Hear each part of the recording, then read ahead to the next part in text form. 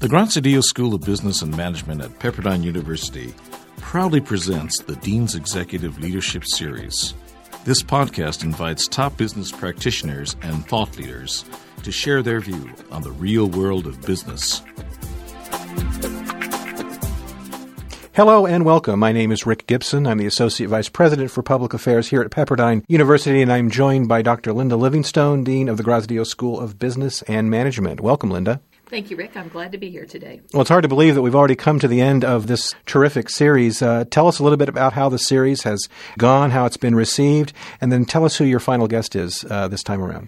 We've had 4 speakers, a couple from the IT industry. We had a venture capitalist, and we just concluded about a month ago with the insurance industry and Paul Hopkins with Zurich Financial Services. So it's been a diverse set of individuals and from industries that are quite interesting right now with all that's going on in the economy. We conclude our series this year in the entertainment industry, which is certainly appropriate in Los Angeles. We have with us David Hendler, who's the Senior Executive Vice President and Chief Financial Officer of Sony Pictures Entertainment, and he's really responsible for all of the financial, information technology, and strategic planning activities at Sony. Well, I'm sure our listeners will enjoy this conversation very much. Let me invite you to sit back then and listen and enjoy this conversation with David C. Hendler.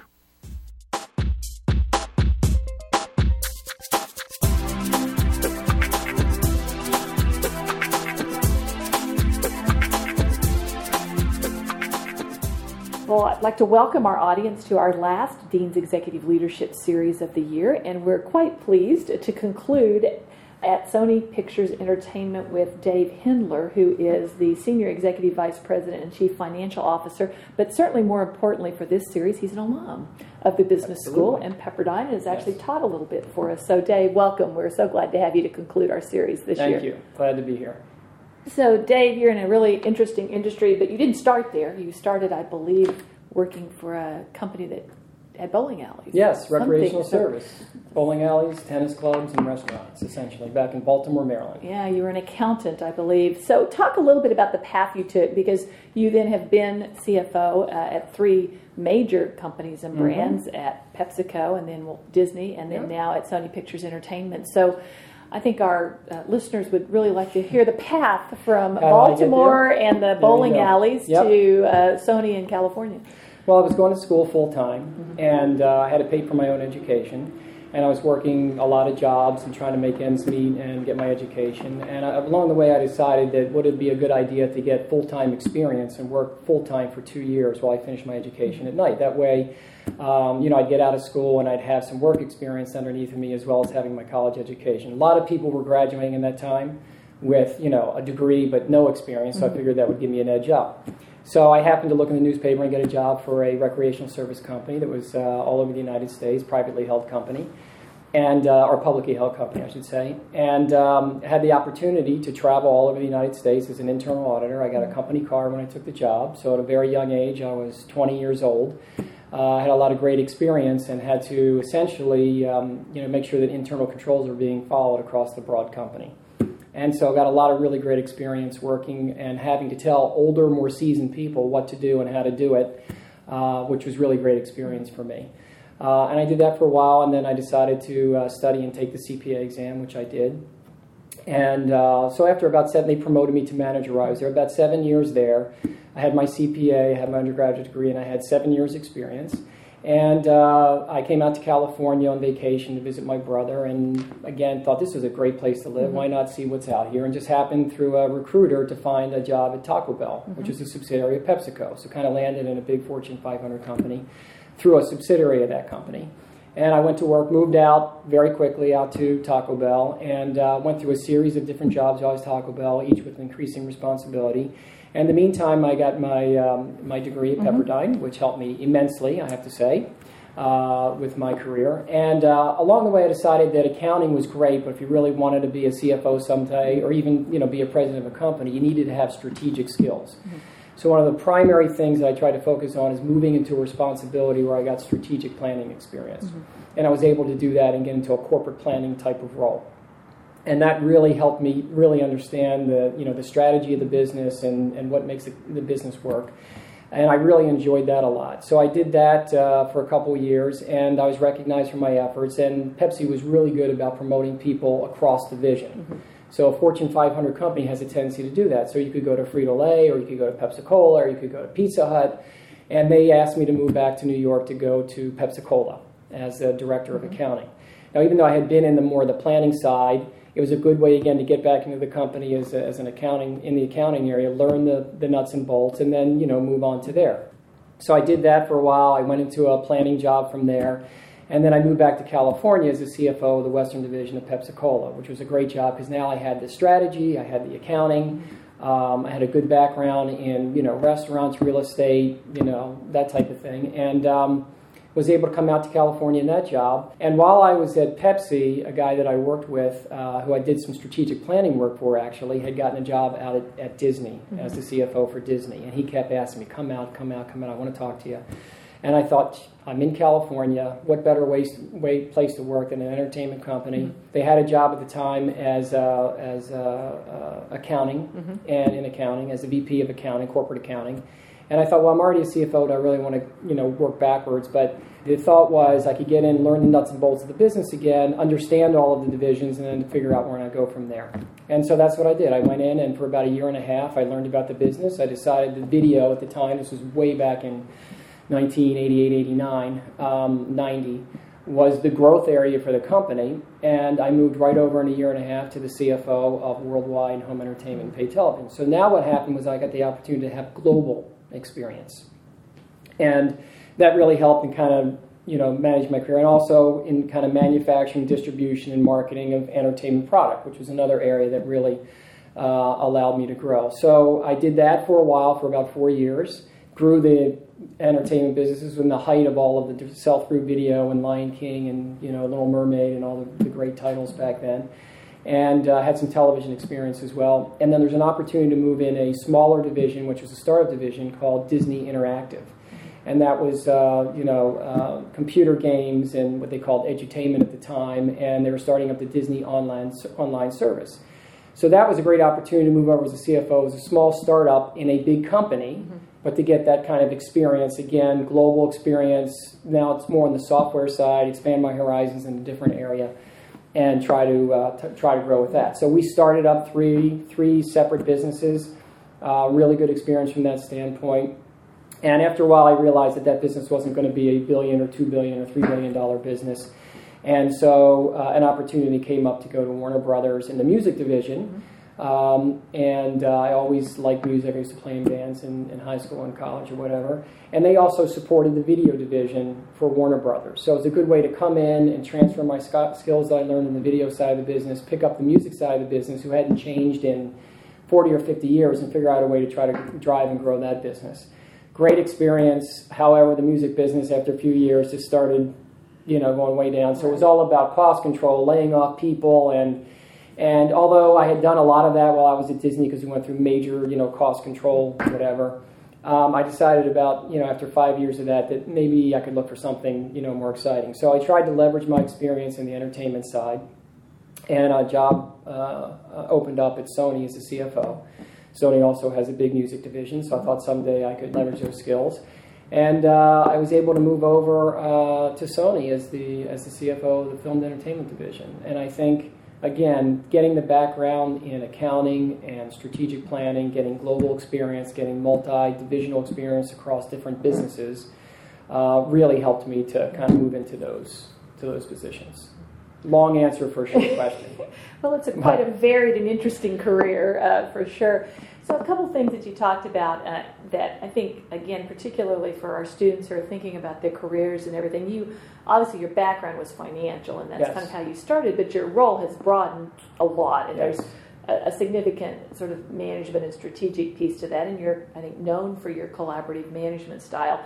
How did you kind of develop that broader perspective over time? I mean, obviously the MBA probably had something to do with that, the skill set, but how do people who maybe start in a more narrow financial track sort of build over time a broader skill set to give them more opportunities like you've had at higher levels in the company? Good question. Two things. One is there's always project-related work in any company. the idea to seek out projects that lend themselves more towards strategy and planning and business analysis kind of get you ingrained in that area. And then you prove yourself. And then people recognize your efforts and your ability to think strategically and act strategically. And then, when other positions open up that allow you to move into that type of role, you're one of the first people that are considered. Mm-hmm. I think it's also being involved in broader meetings and having opinion and expressing it. People like to hear ideas and new ideas.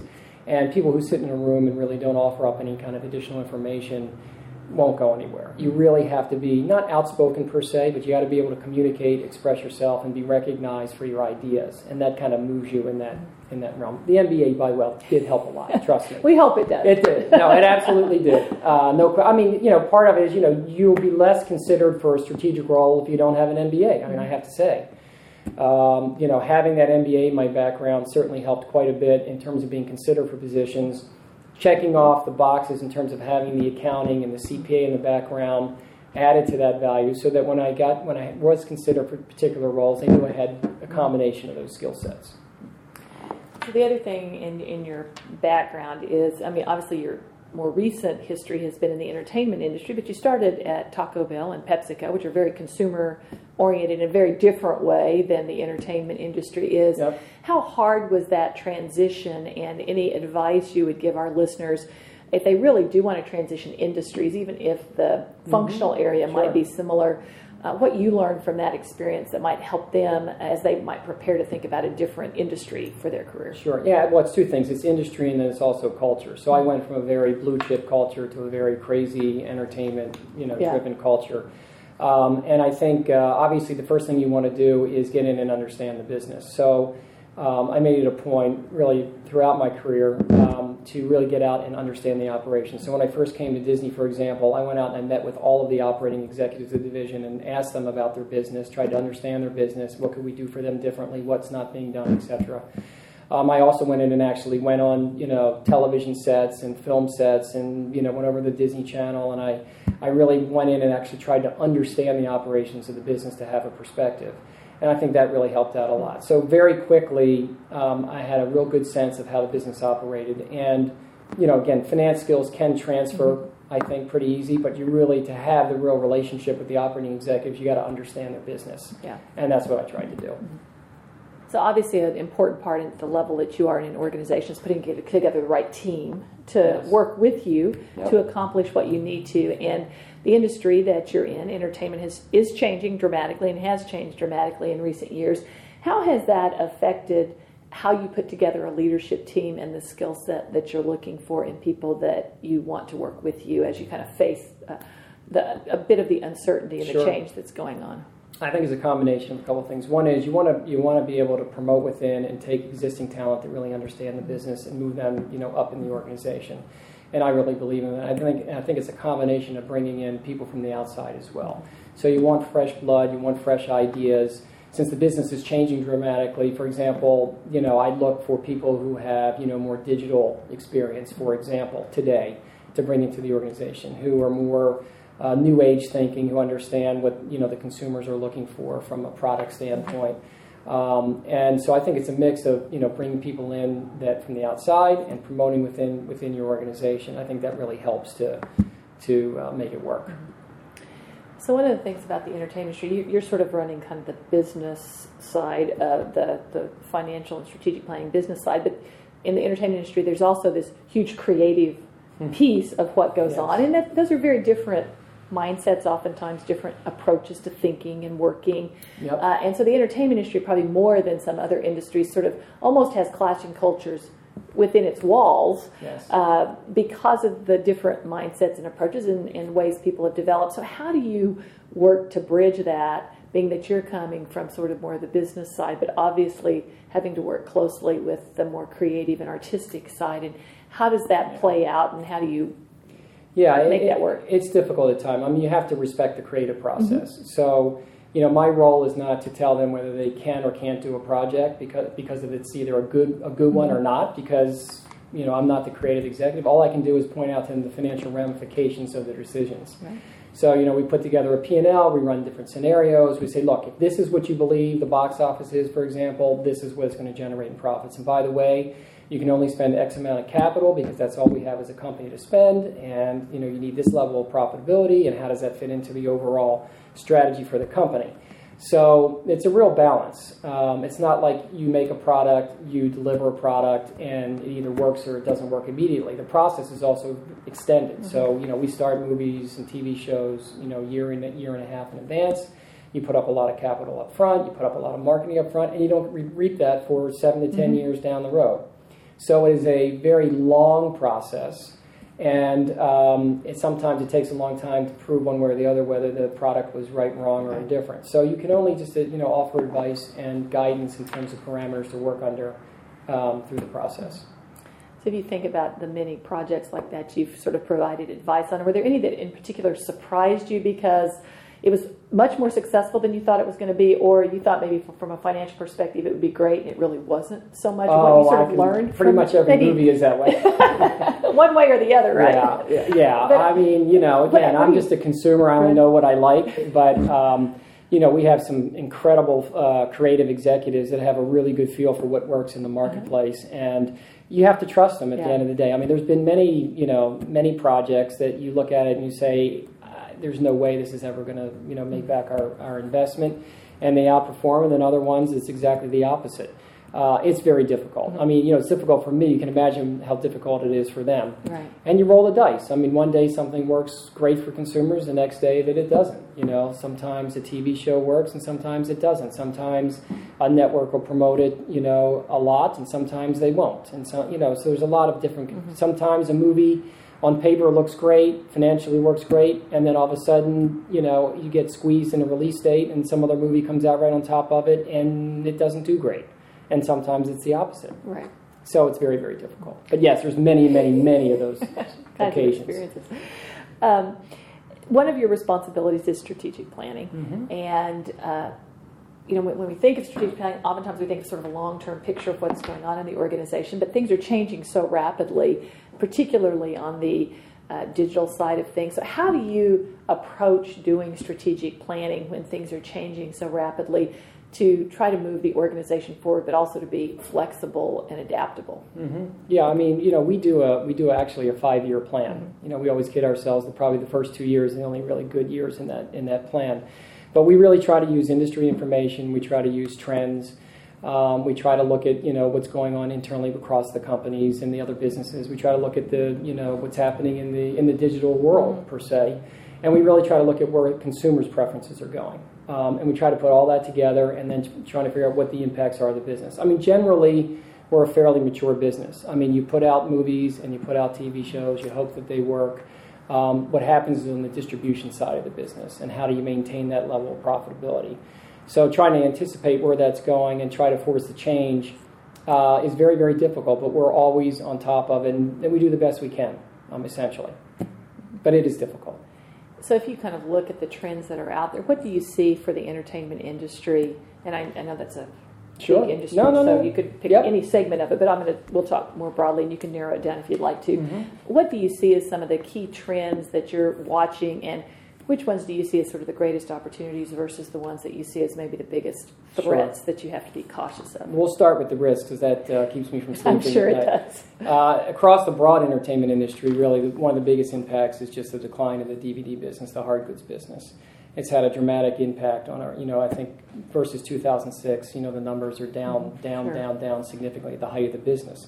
So the opportunity is to figure out a way to grow the number of transactions broadly across the world. So the idea is that in every home in the world, to be able to get every movie that's ever been made and every TV show that's ever been made in how they want it, when they want it, and for a price they want to pay for it, broadens the world. So people who don't go to movies today, people who don't go to Blockbuster today to rent movies or wherever they go, have access to product. And that access increases the amount of transactions. So for every sale that we lose in the sell-through business where you buy a product, hopefully it's made up in the rental transactions. The other opportunities for the business, and that is a potential for huge growth for the business, in my opinion. The other opportunities on the TV side is obviously the ad market and the expansion in the cable and the syndication markets of the product. So shows, are working really well outside of the typical network business today. They work well in cable. We're really big in the cable drama business today. And, you can make a lot of money in that business. And consumers, they're shifting. They want more variety, and we're delivering it to them. So that's another opportunity for us. And the international markets, the global markets are a big area for us. The channels business internationally is very, very big for us. The TV local production business. So what we're finding is that consumers in individual territories around the world are looking for more localized product. So we're finding areas where we can develop that localized product and TV shows and delivering, and movies for that matter, into those marketplaces. So as you kind of look outside the U.S., where do you see the biggest sort of opportunities, and how are you thinking about those? Are you really trying to localize by different regions of the world, or how do you approach your strategy as you look outside? Yeah, certainly India is a big area for us. We have channels in India. We have a great theatrical distribution business in India. We have a TV production business in India. Huge growth opportunity. The penetration of TV households is still not at its peak. Russia is another area for us. Big opportunity. It's grown to be a huge theatrical market for us. There's some areas in Latin America. Hopefully someday in China. We'd like to be there. But there are definitely some big areas of undeveloped, untapped potential for the entertainment business around the world. And we have really strived to develop, as I was mentioning, localized programming and the ability to produce shows for those countries, because they want more than just American shows translated to their own language. Sure. So we're moving in that direction. So when we talk about in the business school, and you may recall this from when you were a student, we spend a lot of time talking about how we're developing value-centered leaders and advancing responsible business practice. So we spend a lot of time talking about values and how that drives who leaders are.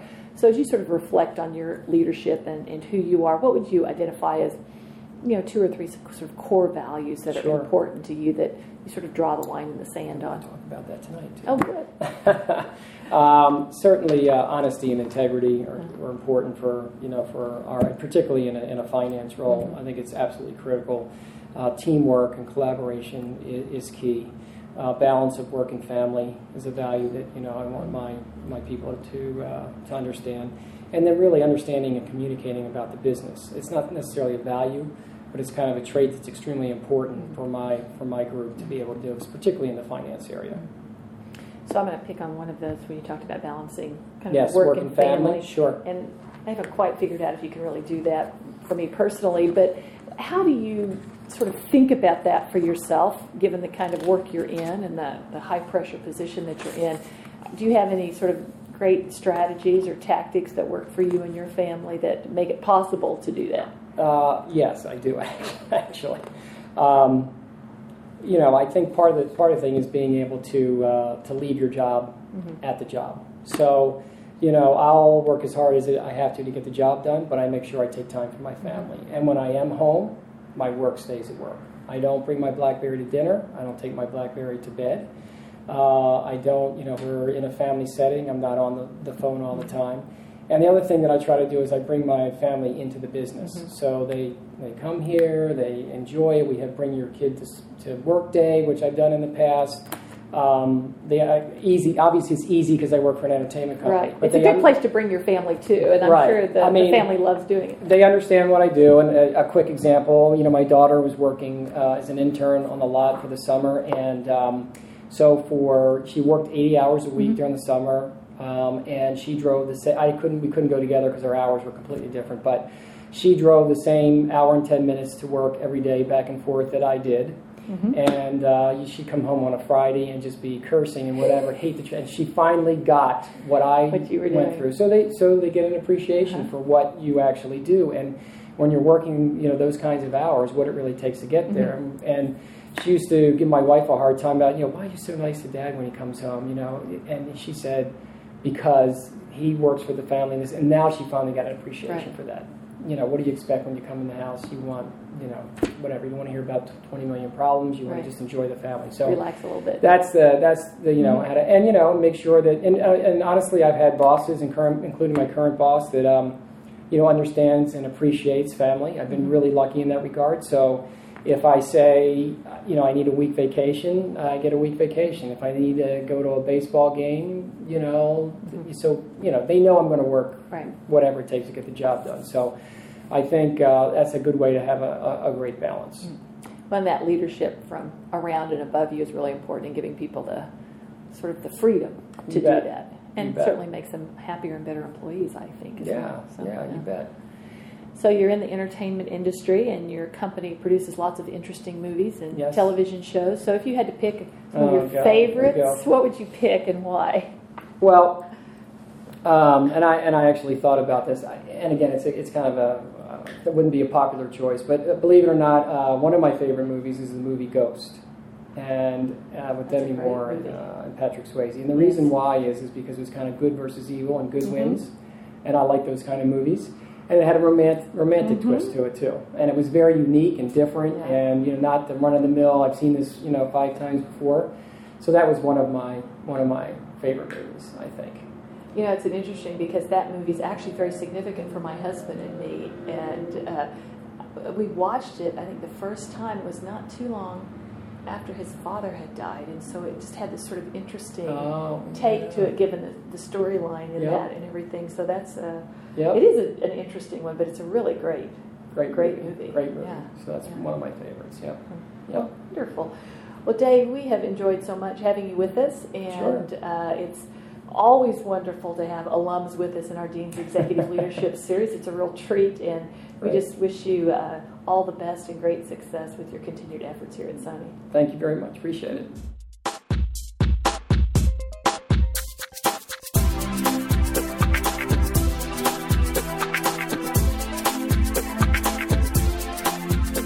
Well, Linda, that was a most enjoyable conversation with David. Well, we always love hearing about the entertainment industry, and David's particularly interesting because of the work he does at Sony, but also because he's a member of our Board of Visitors and alumni. So he cares deeply about Pepperdine and can really relate to our students and alumni. Well, it has certainly been a marvelous series this year. It is always exciting to meet these guests. I'm assuming you plan to continue the series in the year ahead. We certainly do. We will be finalizing over the summer our speakers for next year, and know it will be a wonderful lineup just like it has been in the past. So we look forward to our guests joining us again next year. Well, very good. Let me invite any of our listeners who have interest in learning more about the Dean's Executive Leadership Series here at the Graziadio School to visit our website at bschool.pepperdine.edu/DELS. That's DELS. And until next year, thanks for listening. True leaders inspire others around them to achieve, and leadership is a quality that we can help you develop and master. I'm Dr. Gary Mangiafico, Associate Dean at Pepperdine University's Graziadio School of Business and Management. Our evening and weekend MBA program is designed exclusively for working professionals like you. Our curriculum, faculty, and highly collaborative learning environment give you a deeper understanding of your own unique leadership style. And though our regional campuses are only a short distance from your home or your work, you'll travel further than you ever dreamed possible. To learn more about our evening and weekend MBA program at our Encino, Irvine, West LA, Westlake Village graduate campuses or our new Santa Barbara location, text INVEST to 30364. Pepperdine's Graziadio School of Business and Management. Master the leader in you.